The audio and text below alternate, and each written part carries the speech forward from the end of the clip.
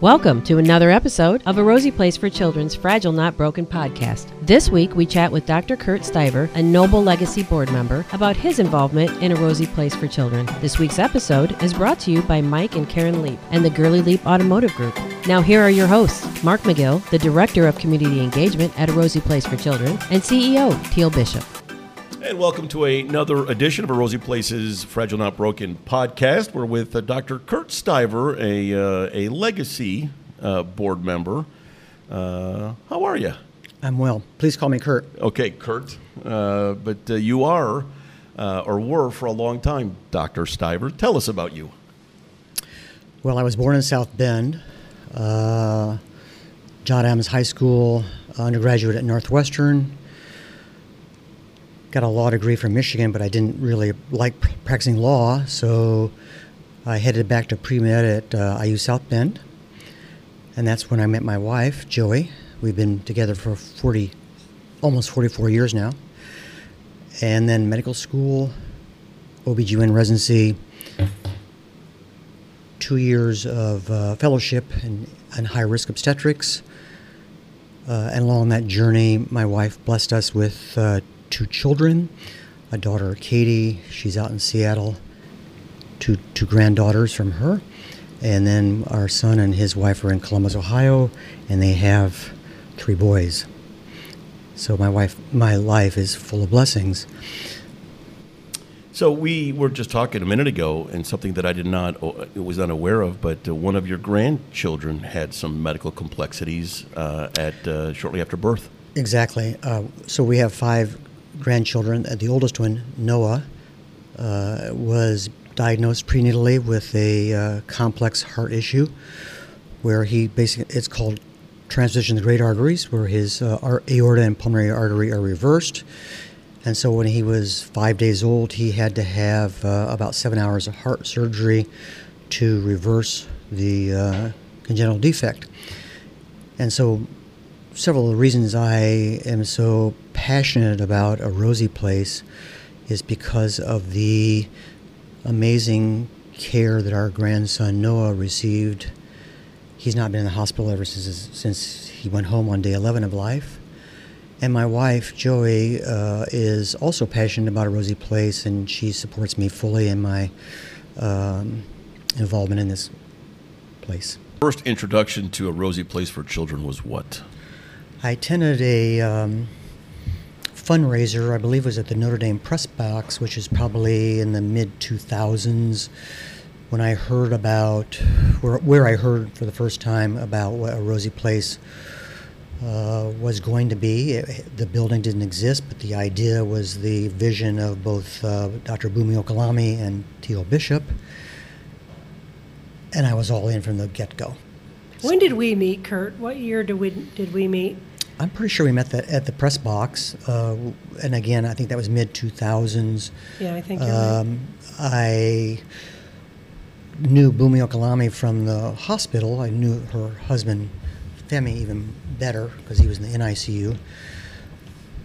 But over the course of the following 4 or 5 years, I knew more and more about A Rosy Place, and finally when you opened your doors in 2011, I wanted to be on the board. So before a shovel was even in the ground, you were all in? Just the concept of it? Absolutely. Why? What was the concept that you loved, and what was it for Kurt that made it so?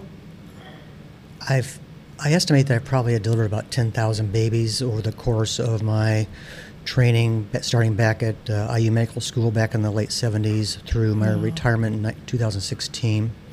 And as I had a professor who always told me it was either awfully simple or simply awful. And the ones that were simply awful were the ones that were either unexpected or had a diagnosis that was known but still wasn't the quote-unquote perfect diagnosis.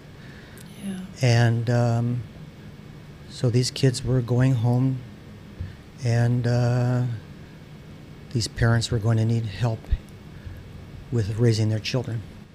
Dr. Okalami said something to me a couple of weeks ago that just stuck with me, and you kind of alluded to that. She said that the kids were surviving, but the families weren't.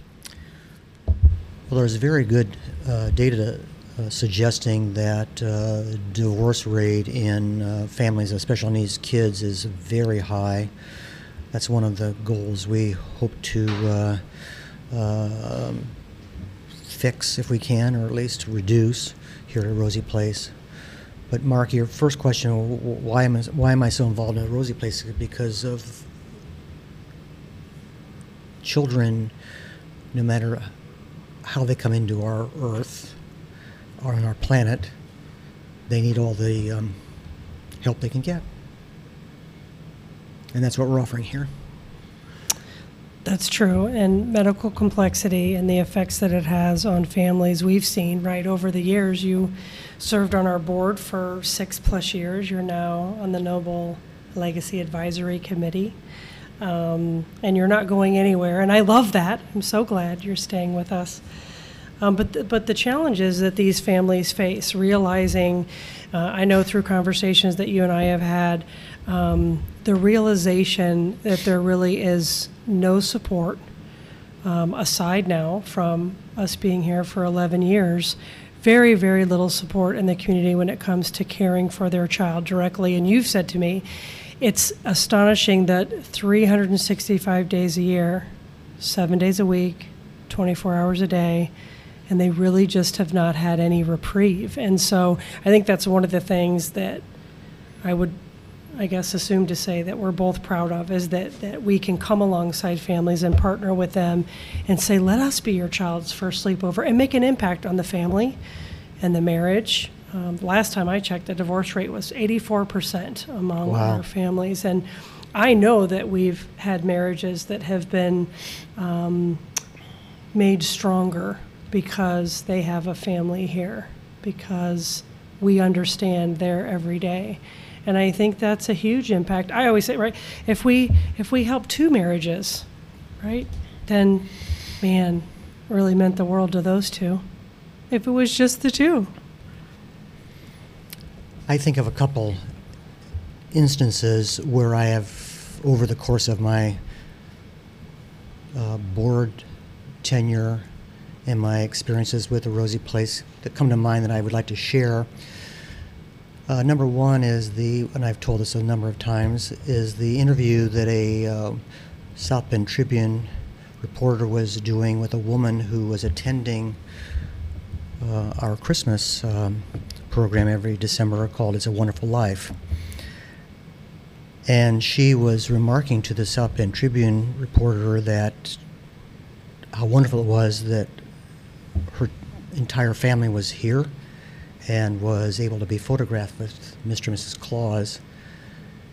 And then she just sort of thought for a moment. She said, do you have any idea what it's like to take your child in a wheelchair to the mall and have people stare at you and ask you questions that you don't want to answer? So that's what Rosie Place meant to her. At the Christmas event, we hear that often, right? You can't just go to the mall and plug in your ventilator if the battery starts running low. Or, again, pre-pandemic, right? Our families were already living sort of a pandemic life. They always had to think about germs and who was already touching Mr. and Mrs. Claus by sitting on their lap and taking the picture. And so it really is a special time in December when we're able to do It's a Wonderful Life and give those families sometimes the first family photo ever, right? Which is really remarkable. For this woman, it was. Yeah. The other thing I wanted to share was that when I come out here, I see the kids that are staying here either through the day or having overnight stays, and for lack of a better expression, having something that my grandkids get to do all the time, which is have a sleepover. These kids get sleepovers, and they've come to actually know each other's, the kids that show up when they're showing up. But what strikes me the most is how far below the radar these families are. You never see these kids out in public because they require so much care. I think it's estimated that possibly as many as half of our children out here are in wheelchairs. Maybe 15% of them are on ventilators. And I can't imagine all the equipment you'd have to put in the back of your car to go someplace, to go anywhere. So Yeah. if folks who listen to this today, if I could say anything out there to any of you, please come see us. Please come visit us and see what we're talking about and see what we are offering to the families. Just come take a look at us. You won't regret it. I agree. I don't think we've ever given a tour where somebody's disappointed in what they've seen here at A Rosy Place for Children. It really is phenomenal, the impact that it has, not only on the children, but the families, the siblings we talk about a lot, Mark. One of the stories that I love about the sleepovers, and I get choked up every time because I usually share this on the tour because it crosses my mind, is there was a little boy who was here, and he was staying for 5 days with another young boy, and both were in wheelchairs, but one was much more verbal, and one was nonverbal. And we had not really served this nonverbal boy before. We didn't know him very well at all. He had come for an intake, and we knew him through other family events, but we didn't really know him like we knew this other young boy. And anyway, they stayed during the week together, and then the next week the mom calls and says, so, my son had the best time with, let's call him Joey, best time with Joey this past day, and we were wondering if we could set that up and do that again sometime, like they could come and have a sleepover together. And we thought, well, that's so neat. We didn't even realize there was this connection. We didn't know this other young boy. I think they were around 12, 13, and so we said, sure, we'll talk to the mom. And so we call and we said, there's a young boy that stayed here with your son a couple weeks ago, and they would like to set up another sleepover together. And she just starts sobbing. She just starts crying, and she said, never did I think anybody would ever call to have a sleepover with my child. What a remarkable thing for me, but for him, just for our whole family. We can rejoice today because that happened, and we never thought that would happen. And that just struck me. You can hear my voice. It just struck me that it really is the simplest of things, that most of the population doesn't have to figure out or mourn. We take it for granted. We do. Absolutely. Even though we try not to, We try so hard to understand, I think, and empathize, but we just won't unless we walk in those shoes. One February, we have a annual Sweethearts Ball, and Notre Dame helped us produce some videos, and one of the videos to this day still strikes me of the woman, the mother, who is being interviewed and about her daily routine. And she talks about how what the time of day she gets up in the morning, what she does to get herself ready, which is virtually little or nothing, because her son, who I think at the time is 6, requires 24-hour care.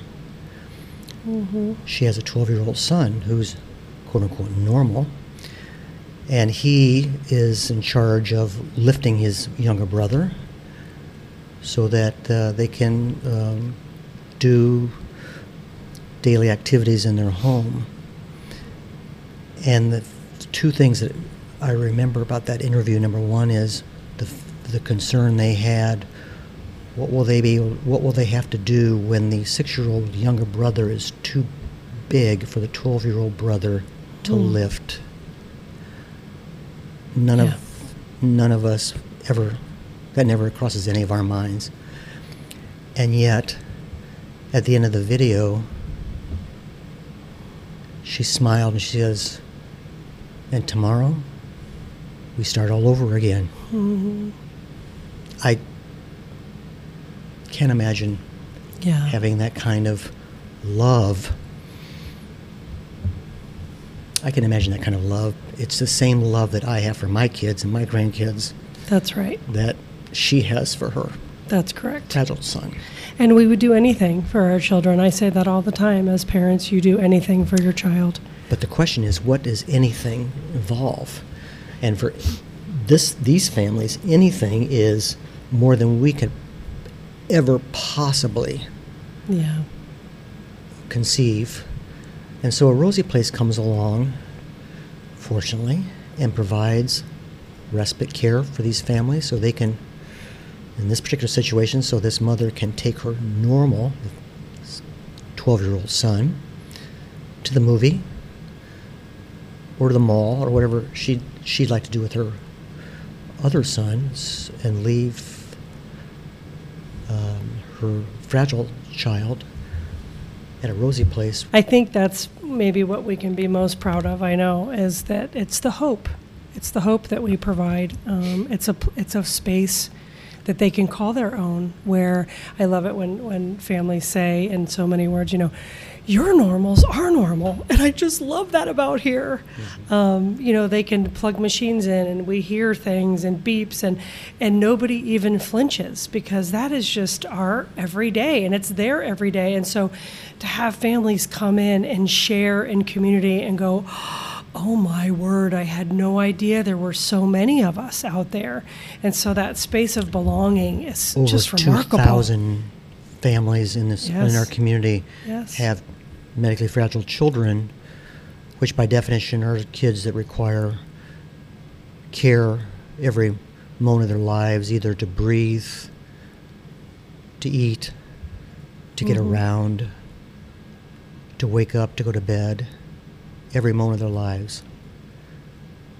Yeah, I'd like to change the subject if I can. you sure can.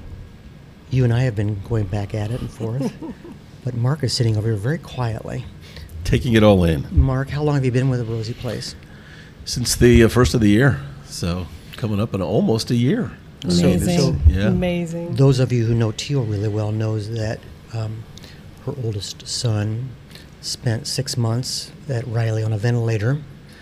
So clearly she has a vested interest in this place, and you've all heard me say that I've delivered a number of babies. My specialty was high risk, and so I saw some unfortunate outcomes. But Mark, tell these people, not us, why you're so excited about being here. Well, I got involved through Teal. I met Teal. We decided, 11, 12 years ago, one of the golf outings. And I didn't know Teal from anybody. And I just remember Teal being Teal. and I just thought, I don't know who this woman is, but I'm going to be she's- like Prince, but right? You she's could just say the name just Teal. I was going to say something when you said Teal was being Teal. That, Go Yeah. ahead. That's hard to imagine what all that meant. Well, in this case, it was good. But Of course it was. But you know just how infectious she is. I mean, her energy, her passion, and so I met her, and I didn't really think much about anything.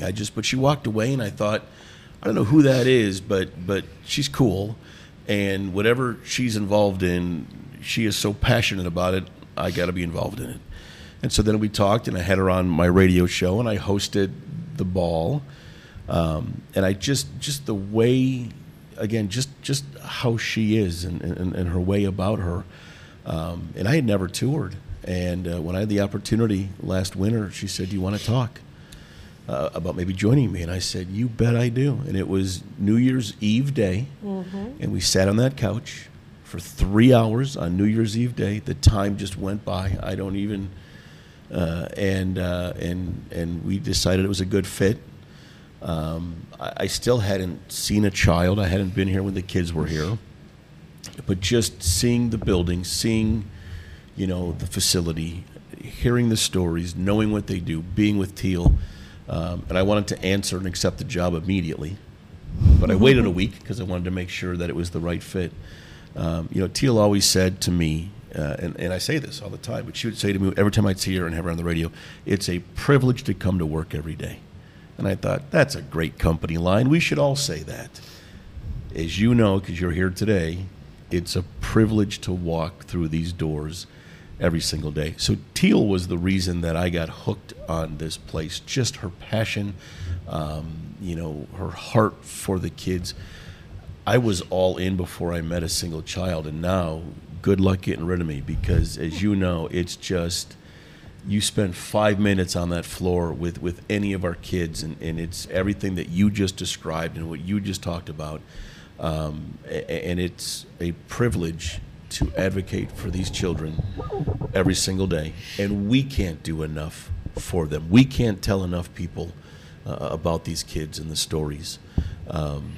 So my why started with Teal, but it just continues to grow every single day. Bullseye. It's true. So, folks, listening to this today, I have one final thought, which is we're talking about children that sound tough to raise, and they are. Any child is tough to raise. But what I want to impress upon you all is how much these children are loved by their families, by all the dedicated workers here at A Rosie Place. Yes. And come out to visit and see the smiles on these kids' faces at A Rosie Place is helping to add to their lives. You will not regret it. It's where love, care, and fun live. Yeah. Just like you said. You brought up the siblings, and so that has been kind of we do amazing things for the fragile kids and the parents, but it's been the siblings that have, and Teal knows this when we do our presentations, what I love about this whole situation is the families are they all feel so blessed, which is amazing. But and I know the video you were talking about, I play that video during my presentation with the sibling. And I know myself when I was 12, if I had a medically fragile sibling that was, keeping me from living a, quote, normal life, man, I would have been resentful. I would have been angry. I would have been mad. I would not have been helpful. These siblings, I just think we call them the silent caregiver. And again, I know who you're talking about, but it's just the happy heart that these siblings have, and there are more stories like the one you just told, young, old, it doesn't matter. It's the siblings and the family nucleus that gets me every time. You say that I've heard you say that before about I might be resentful, but I think what it is being in this journey and experiencing this level of care, right? The complexity of things. Yes, siblings aren't always taking the first seat, right? You're right. But what they get to experience and the empathy that they end up having and the joy and the fulfillment in helping, right, their family, it really bonds them like we've never seen. I know experiences of siblings where young, even 3 years old, they'll go into a preschool setting and they'll help navigate another child that may have special needs because they understand what that means at home. So there's no words for that, right? That's just living out empathy. That is living out, I have experienced this and I kind of know the challenges even though I don't even know the words for it yet.